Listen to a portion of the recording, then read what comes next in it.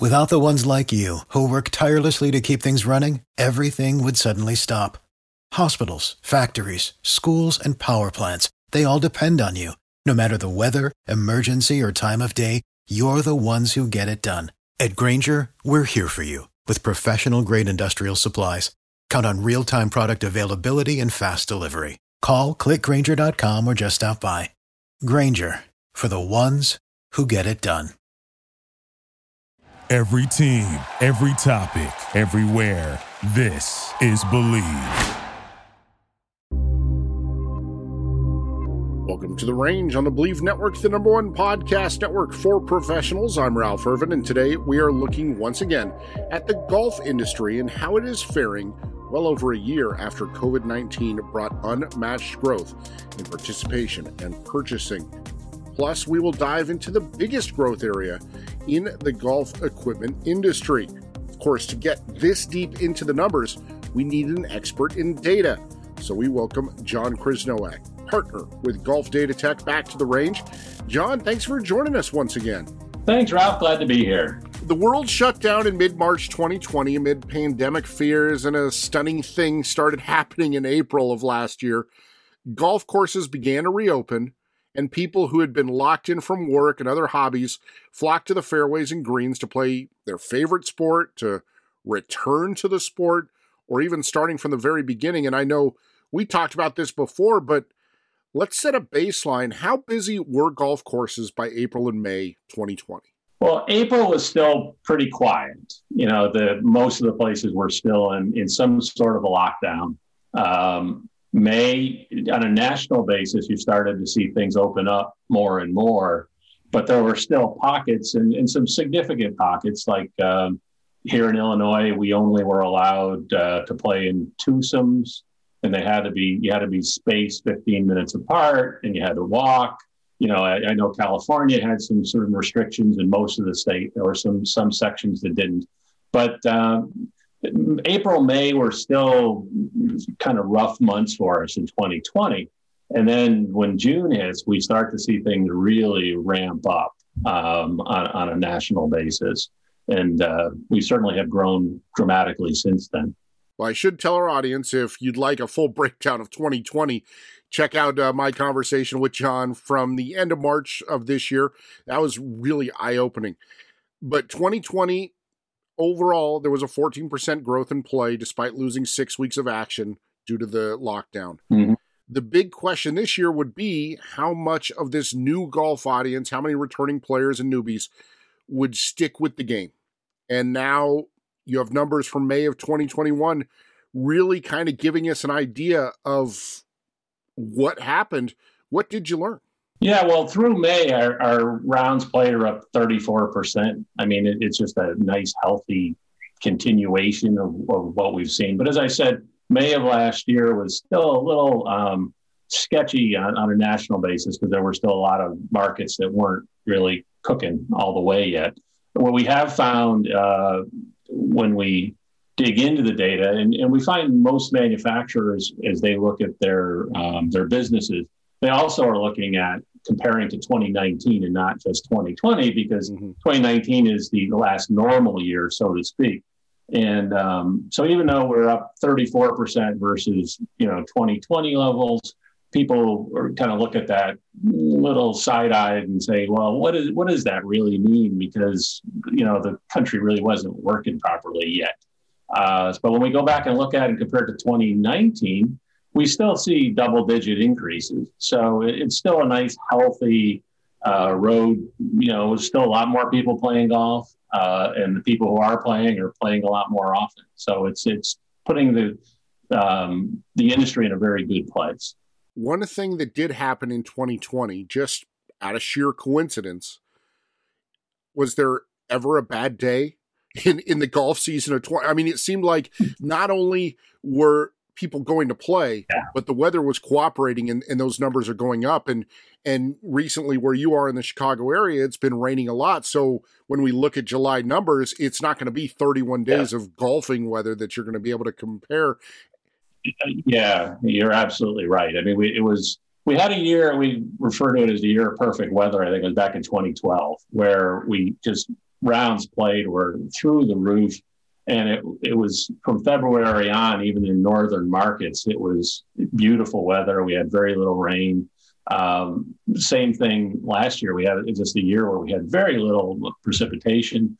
It was warm, but it was playable. Obviously, a lot of golfers enjoy being out when it's warm, maybe not in the hundreds, but if it's in the 80s and 90s, they're happy to be out there. And so we saw a perfect year last year weather-wise. This year, I think we won't see as many opportunities to play this year as we did last year. It just would be unlikely, just because the weather is we don't get too many years where you don't have much precipitation. And to put it in perspective for the folks listening, is when you look at the May numbers from this year, every place is up except one region that had a 56% increase in precipitation. Yes, but yeah, exactly. And that is temperatures can be high or low and people deal with that. But when it rains, unless you live in the Northwest or perhaps in Minnesota or Wisconsin, where you have a very short season, so you put up with almost anything. If you're in Southern California and it's too rainy and it starts to rain or it's too hot, you'll just go, maybe I'll play tomorrow, because or I'll play in January. That's not an option if you live in Chicago. When we look around in all areas of society right now, we are still way behind in inventory for all sorts of products. I mean, and that's true from cars all the way down. Has the golf industry been able to keep up with sales figures that they want with the popularity of play where it is? Well, no, I think every manufacturer continues to struggle with their ability to produce to orders. On the club side, we've seen a tremendous issue with getting components. So it's particularly impacting the custom fitters and the custom fitting side of the business, because you go in there and you may be getting quoted 8 to 10 weeks for delivery. Once again, if you live in Southern California where you have a year-round golf market, that's great. It just means I have to wait a while to get it. If here in Chicago, it's now July, if you're telling me it's 10, 12 weeks, it's now going to be here end of September or October, maybe I'll just wait till next year. So it's starting to have an effect on demand. But so far, demand remains very strong, and virtually every club manufacturer is shipping whatever they can. They can't build their own inventories in any way.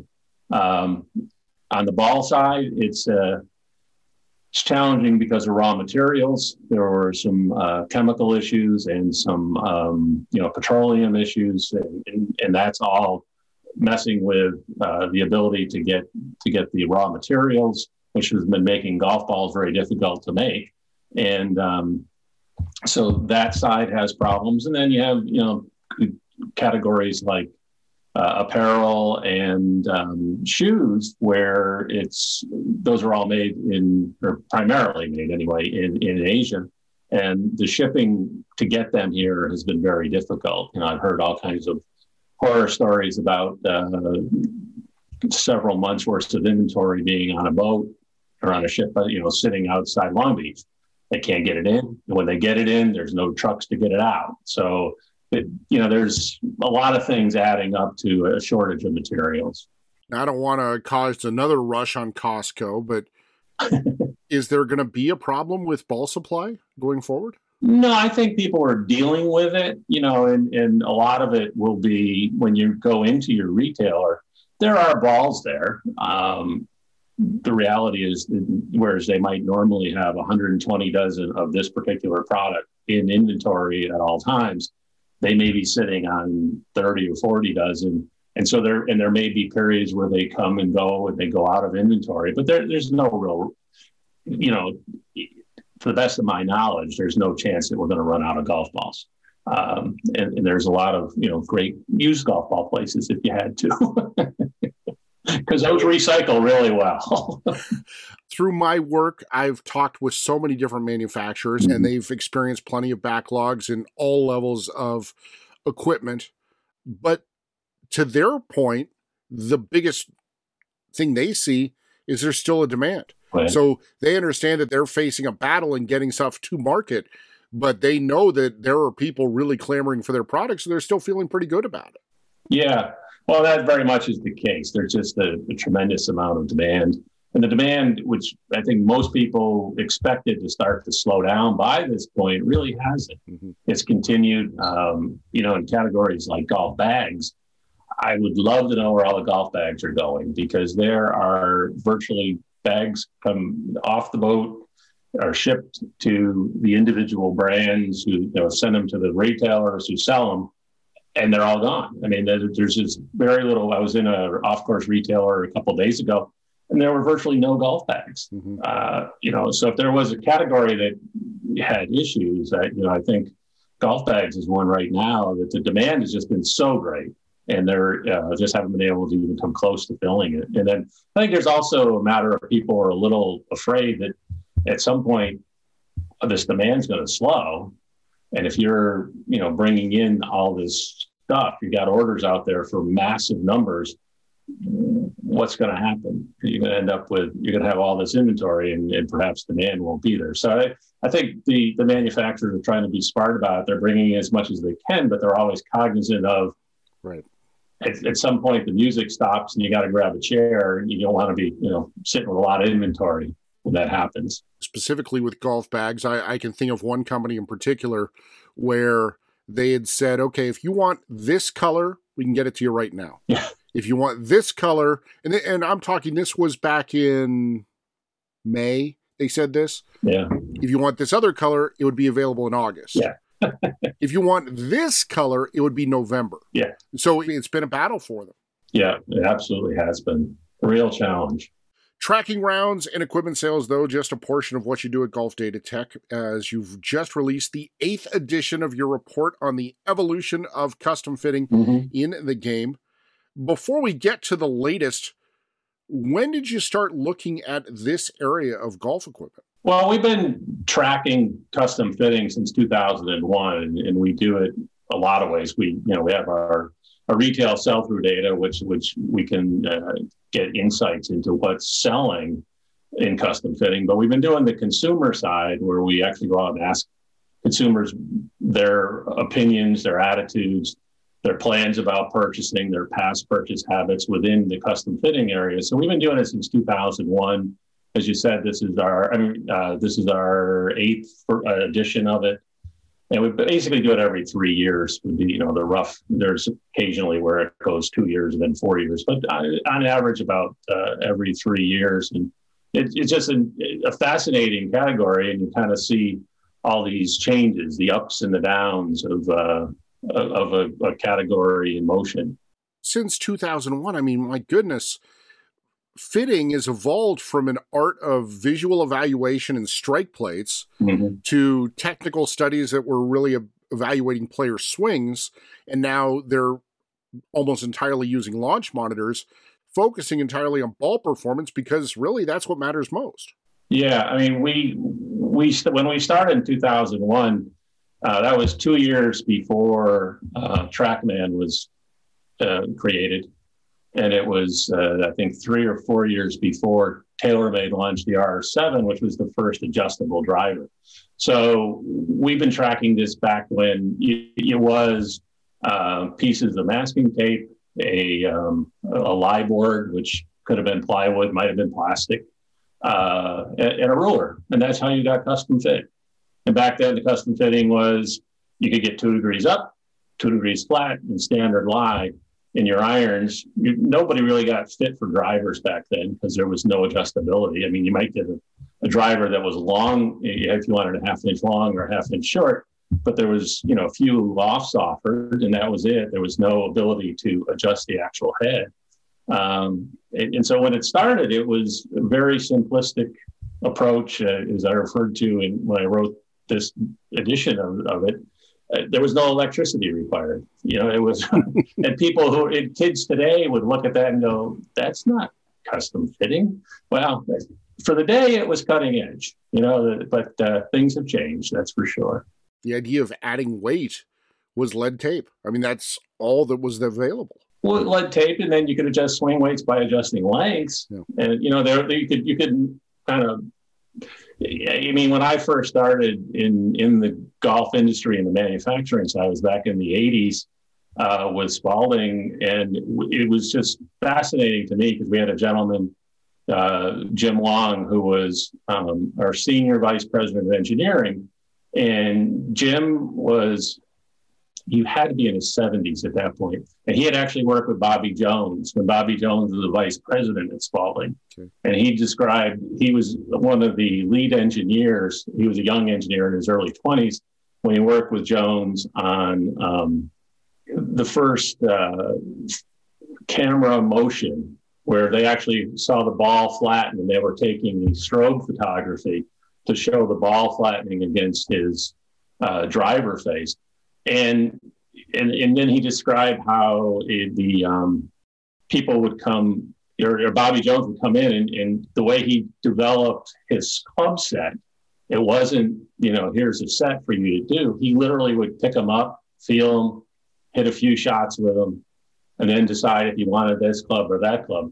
And over time, that was what custom clubs were back then. I mean, it was because they were still hickory shafts in some cases, so it was just a very different world. Right. So custom fitting continues to evolve, and certainly the digital technology we have today is a completely different way to get it done. And it's extremely accurate. It's easy to do, other than you can get pretty tired hitting that many shots. Trying to hold your swing together for a full bag fitting is I believe that's for the young folks, because you don't want to do a full bag fitting at my age. What information were you seeking from respondents in putting together this report? Well, we touch on all different segments of this, from the manufacturers, your perceptions of manufacturers and their ability to do custom fitting. We get into detail on retail sell-through and retailers who are selling them, the custom fitters themselves. Where do you go get custom fit? How much do you pay? Your satisfaction levels. And one of the things we found is that golfers are really satisfied with these high-tech digital fittings. That over the years, things had been fairly flat until the last two studies, where we've seen a real acceleration in customer satisfaction with the fitting process. And they're very, even though it's not inexpensive to go to a custom fitter, they walk away generally feeling pretty good about what happened. Did you find a disparity in terms of that satisfaction based off of the type of fitting that somebody might have gone through? Certainly there are some locations and some channels that do a better job than others. As you'd expect, the golf professional, even though when we started doing this in 2001, the golf professional was doing half of the custom fittings. And then you had a variety of other people who were doing it, with the off-course specialty being the second biggest. And by off-course specialty, we mean, a retailer that primarily sells golf equipment that's a big box, doesn't have a golf course out the back. So it could be a single operator, or it could be a chain. And so it used to be the green grass guys dominated, and the off course was second. And then about 2006, we saw a flip, and the off course specialty. And then for the next 12 years, the off course specialty really was dominant. And then recently we've seen the custom fitters, custom fitting specialists, the guys that all they do is custom fitting. They're not really selling golf balls. They're not really selling, apparel. They're just selling custom fit golf clubs. They've really accelerated, and they're about as big now as the off-course specialty. But the golf pro, it's interesting, even though they're only doing about half as much of the fitting as they once did, satisfaction with being fit by the golf pro remains the highest of any channel. People love, they think their golf pro knows what they're doing. They get a good fitting, and they're happy with that. However, there's fewer and fewer golf pros who are spending the time, money, and effort to really do that as part of their job. I mean, for a lot of them, it's not part of their job. They're basically in charge of golf operations, not so much selling equipment.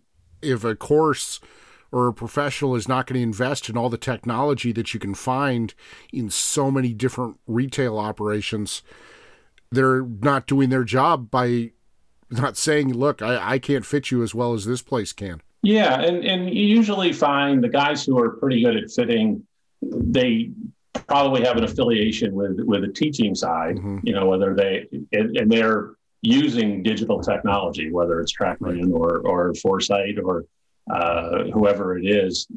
But it's certainly the systems themselves have become kind of the star in a lot of this. Although it was interesting when we asked people what's the most important thing about being custom fit, the first thing that comes, the thing that's most important by far was the custom fitter themselves.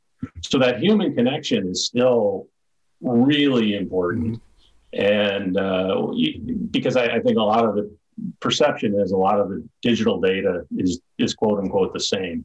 So if I go to be fitted, a custom fitter, and then I go to another custom fitter, they'll get about the same data. But for me, it's all about connecting and relating to the fitter himself. And that's what really makes a difference. I've had my share of full bag fittings over the years, using various different measurement types, really, from motion analysis all the way through to launch monitor. And you mentioned it's not a quick process, and it can be really overwhelming to do a full bag fitting. Yeah. But the best fitters are going to find the answers no matter how well you think you're performed in the bay. Yeah, it's interesting. Through the years, because as I said, I was in the golf club development side for quite a while, and then I've been working with manufacturers for a long time, and then I've also done these custom fitting studies. And part of the fit studies is I actually go get fit. So I go in and I make appointments with custom fitting companies and golf pros, just like a guy off the street. I don't tell them what I'm doing. I'm there to be fit for golf clubs. I pay them for their time, just like everybody else, and fit me. And so this past couple of months, I was fit 6 times. I've been fit well over 50 times in my life, but 6 times in the past, several months. And I went in for just a driver fitting because I wanted to keep everything focused and the same. And interestingly, I came out with 5 different brands recommended, even though But how many different brands of shaft? Every club had a different shaft. Yeah. Okay. Yeah. And interestingly, though, at the beginning, every single fitter, after looking at my swing data with the driver I had been using, had the exact same objective. Mm-hmm. We all identified we need to reduce backspin, it's too spinny, and we need to increase your launch angle slightly, which will help your overall. It was just an interesting outcome. Something you think, well, won't some of them come up with the exact same thing? And no, there's, I think it just goes to show there is no absolute right or wrong. Mm-hmm. You can find something, and some of it is price. I will say, some of them were 2.5 times more than the other when it came to how expensive they were. Yeah. Some of them were kind of almost stock shafts from a manufacturer, and those work fine. So there's a lot that goes into it. I refer to it, it's an art. It's not really a science. There's scientific stuff behind it, but in a lot of ways it's an art form, and your fitter is your guide, and they will kind of lead you through the process. It's long been said that the performance gains from custom fitting for tour pros are minimal, but they're crucial to their success. The real gains are going to come with average amateur golfers. To me, I think that the best candidates for a great fitting are those that go in maybe without a lot of equipment knowledge. They're not thinking about brands, they're not thinking about anything, and they just kind of let the process happen, and they go with the results that the systems tell. Yeah, the interesting thing is we did find that among people who said they've never been fit, which was about a quarter of our total respondents. So 27% have never, ever been fit. for anything. And with that particular group, we then take them and ask them questions about, well, why haven't you been fit? What's the reason for that?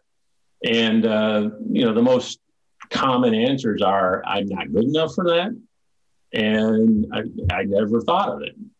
So it's like, you're right. Those are people who have no real idea that this could help them. Mm-hmm. But when talking to, as you spend an hour and a half with a guy as your fitter, you end up talking about a lot of different things. It's almost, it's kind of like creating a small relationship during that period. And so I kind of went down that path with everybody as I was being fit and asked them, well, what about the guys who are, because everybody was saying how they've seen really high handicaps over this past year and a half. Okay. People who, like to your point, have never been fit before, or have people who come in and don't have a great deal of knowledge, but their buddy told them, well, you should get fit. So they come in, they get fit. Right. And the outcome, these guys all believe that they can do wonders for the people who haven't been fit, that they can make them, they're not going to make them a great player necessarily, but they can improve their mistakes and improve their misses. Right.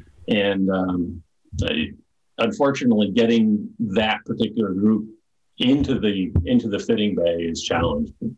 I know some OEMs are focusing their attention in a big way towards expanding their custom fitting operations internally. Yeah. It really is a must if they want to get maximum performance and satisfaction from their customers, isn't it? They've got to start thinking about selling clubs that are going to be built versus ones that are right off the rack. Yeah, at the premium end of the golf club spectrum, if you will, the custom fitting is a necessary thing to be doing. You have to be custom fitting. If you're not, you're losing sales. So a lot of the manufacturers have adjusted their workflow in their assembly lines to accommodate that. And at the same time, you have the custom fitting and the custom builders in the custom fitting channel, like a Club Champion or a Cool Clubs or a True Spec. All those guys, they build their own product. So they're and they have a much different assembly operation. So there's the manufacturers are doing it their way, and the custom club builders are doing it another way. But there's, in the end, you get a good quality product when you have people paying attention. I talked to a lot of people that have returned to the game in the last year, and they're interested in custom fitting. They're leery of the cost of proper custom fitting because everything is worthwhile, but it adds up. Mm-hmm.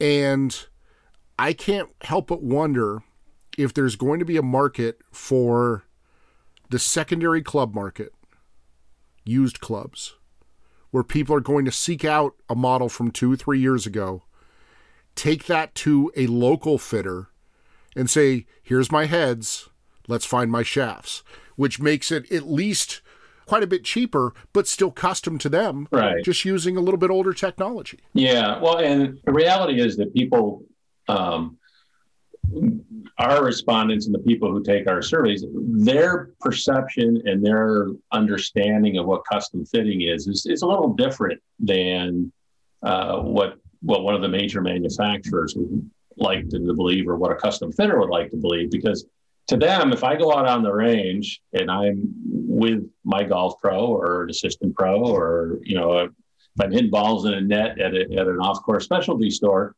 and I'm on a simulator or some sort of a digital device that's picking up data, and I might hit 10, 15 shots. I might hit a couple of different clubs, and the guy helps me, and we, maybe try a different shaft or two. He walks away thinking, hey, I got custom fit for that. The true custom fitters would say, oh God, that's not being custom fit. That's just a demo program. But so there are differences, but to your point about cost, to be truly custom fit, to sit down with a custom fitter for 90 minutes and have them evaluate your swing, go through a variety of heads and shafts, and ultimately prescribe something that works. That is an expensive and somewhat involved process. As the original equipment manufacturers do expand their custom fitting operations, do you think there will be enough people seeking full bag custom sets that'll justify that level of commitment from them? We've seen the club champions and those operations thrive. We've seen the off-course retailers starting to sell through the options that are made available by companies, but will they be able to generate enough sales through their online portals, or is this kind of trying to catch up to a horse that's way out of the barn? Well, we actually investigated perceptions of online fitting.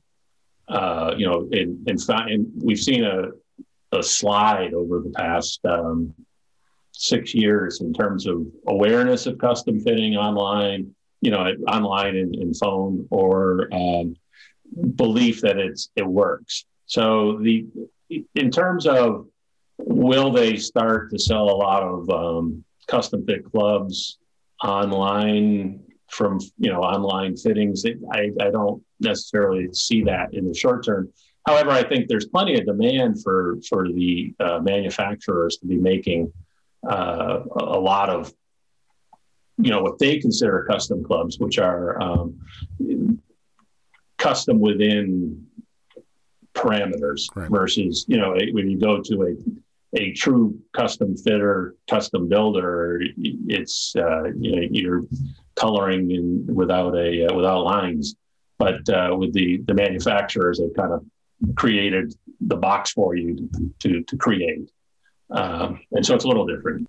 It's funny you mentioned coloring within the lines, because ultimately that's what an OEM is going to be able to offer more than anybody, is the ability to change the look of your clubs in a color sense. Yeah, they certainly can. We've been doing a lot of work on the online side, and personalization of product is a whole different avenue. I mean, you've got customization, which is the changing of the physical specs of the product to change how you play with it. And then you've got the personalization, which means I want a green one, you got a blue one, and our buddies got a purple one, but we all have the same basic club. And there is a fair amount of interest in that. We certainly see it in golf balls. There's a lot of people buying logoed and personalized golf balls, for themselves. It used to be you bought a logoed golf ball, or you got a logo golf ball from Delta Airlines or something, but very few people actually had personalized golf balls. But the personalization side has really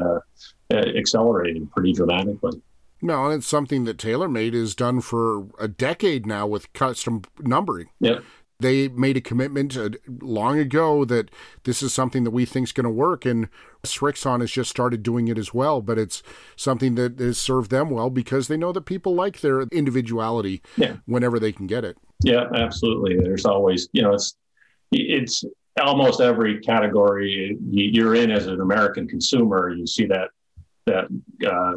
deeper and deeper level of personalization, whether it's the shirt you wear or whatever. It's people are trying to make it more unique to you, and is moving away from the mass production of products. I will freely say that fitting has served me well, especially in the past 17 months, and there are plenty of videos about that on the Golf Spotlight tracking my progress.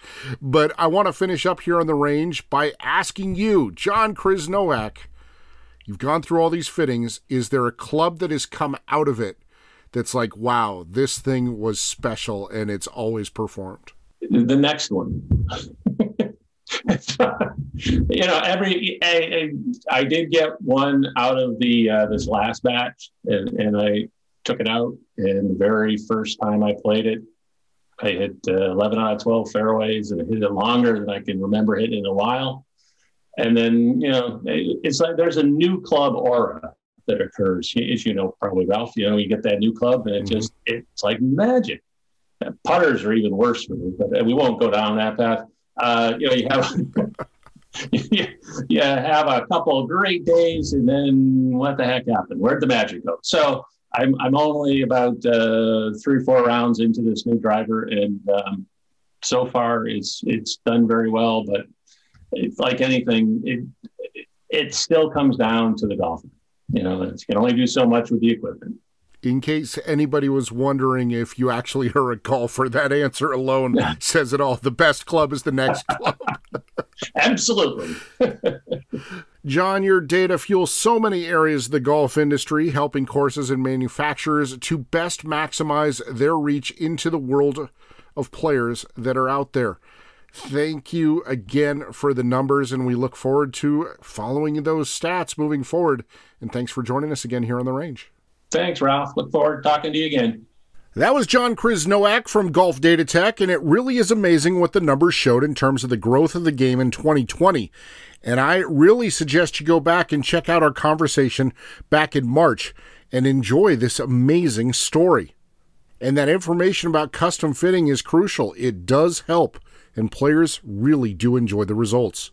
Before we go, this past weekend we were given a reminder of the greatness of Collin Morikawa as he earned his second major championship in just 8 career major starts. It also closed a chapter where we experienced 7 majors in a 12-month span, with Collin winning the first and last of those events. I said last year that he is a star, and he has proven that to be the case. However, this week we also saw an unfortunate display of pure cluelessness from Bryson DeChambeau, who blamed a first-round score of 71 on his driver. This indictment of his equipment is astonishing considering the input he delivers himself to every aspect of the club. From the jumbo grips to his custom shaft designs to the Cobra golf head, Bryson is intimately involved in every aspect of his equipment journey. But you don't have to believe me. Here on The Range, we've talked with the folks from Cobra Golf about the input that comes from the 2020 U.S. Open champion. Here's Vice President of Research and Development Tom Olszewski on The Range in July of last year. You know, Bryson talks to us a lot of times, you know, calling us up almost at any hour to say, hey, what about this idea? You know, or what about that idea? You know, and he has about 3 or 4 of us he has on a direct, you know, cell phone call where he just wants to talk product. You know, Bryson is really technical and really into product. So, you know, that's one of the things that he's fun to talk to. He's a little bit challenging at times, but certainly fun and challenges us, which is good. Does that sound like a brand that tries to stay away from every bit of input they may receive from DeChambeau? I think not. Here is the head of Cobra Architecture, Jose Miraflor, commenting on the relationship between Tom Olszewski and Bryson DeChambeau.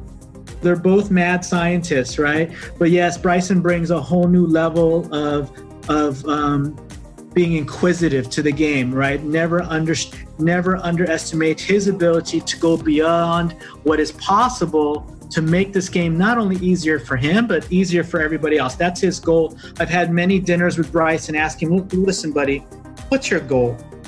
In the end result, when you leave this world, what do you want to leave? You know, and you want to leave like multiple major winners and all that. Of course, he wants that. But what he loves in this game, similar to me, making the game easier for other people, he would like to make the game easier for more people.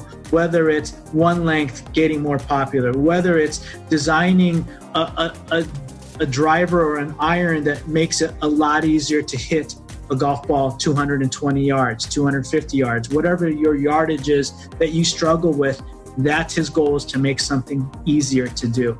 And I applaud him for that. You know, he's not just in it for himself. Of course he is. He wants to be the best. And first and foremost, he's got to play great, but he's always looking out for other people too. And will he call you at 11 o'clock at night? Not me so far.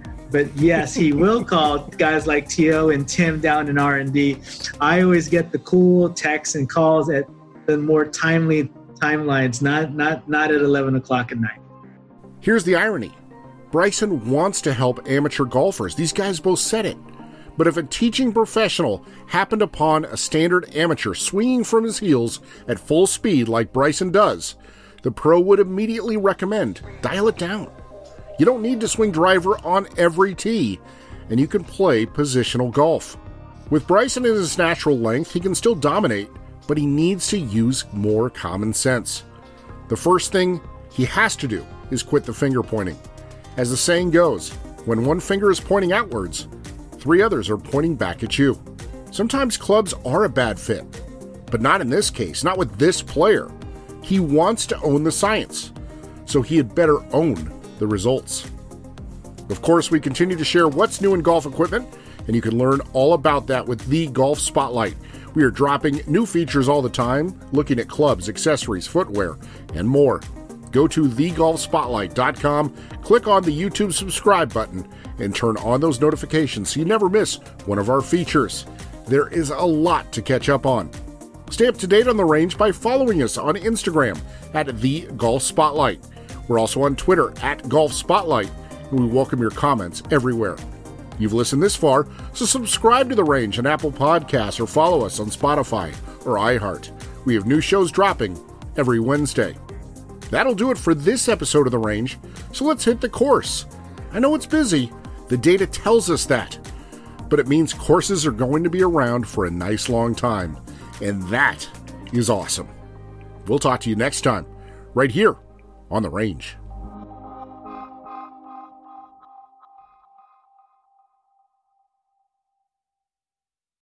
For the ones who work hard to ensure their crew can always go the extra mile, and the ones who get in early so everyone can go home on time, there's Grainger, offering professional-grade supplies backed by product experts so you can quickly and easily find what you need. Plus, you can count on access to a committed team ready to go the extra mile for you. Call, click Grainger.com, or just stop by. Grainger, for the ones who get it done.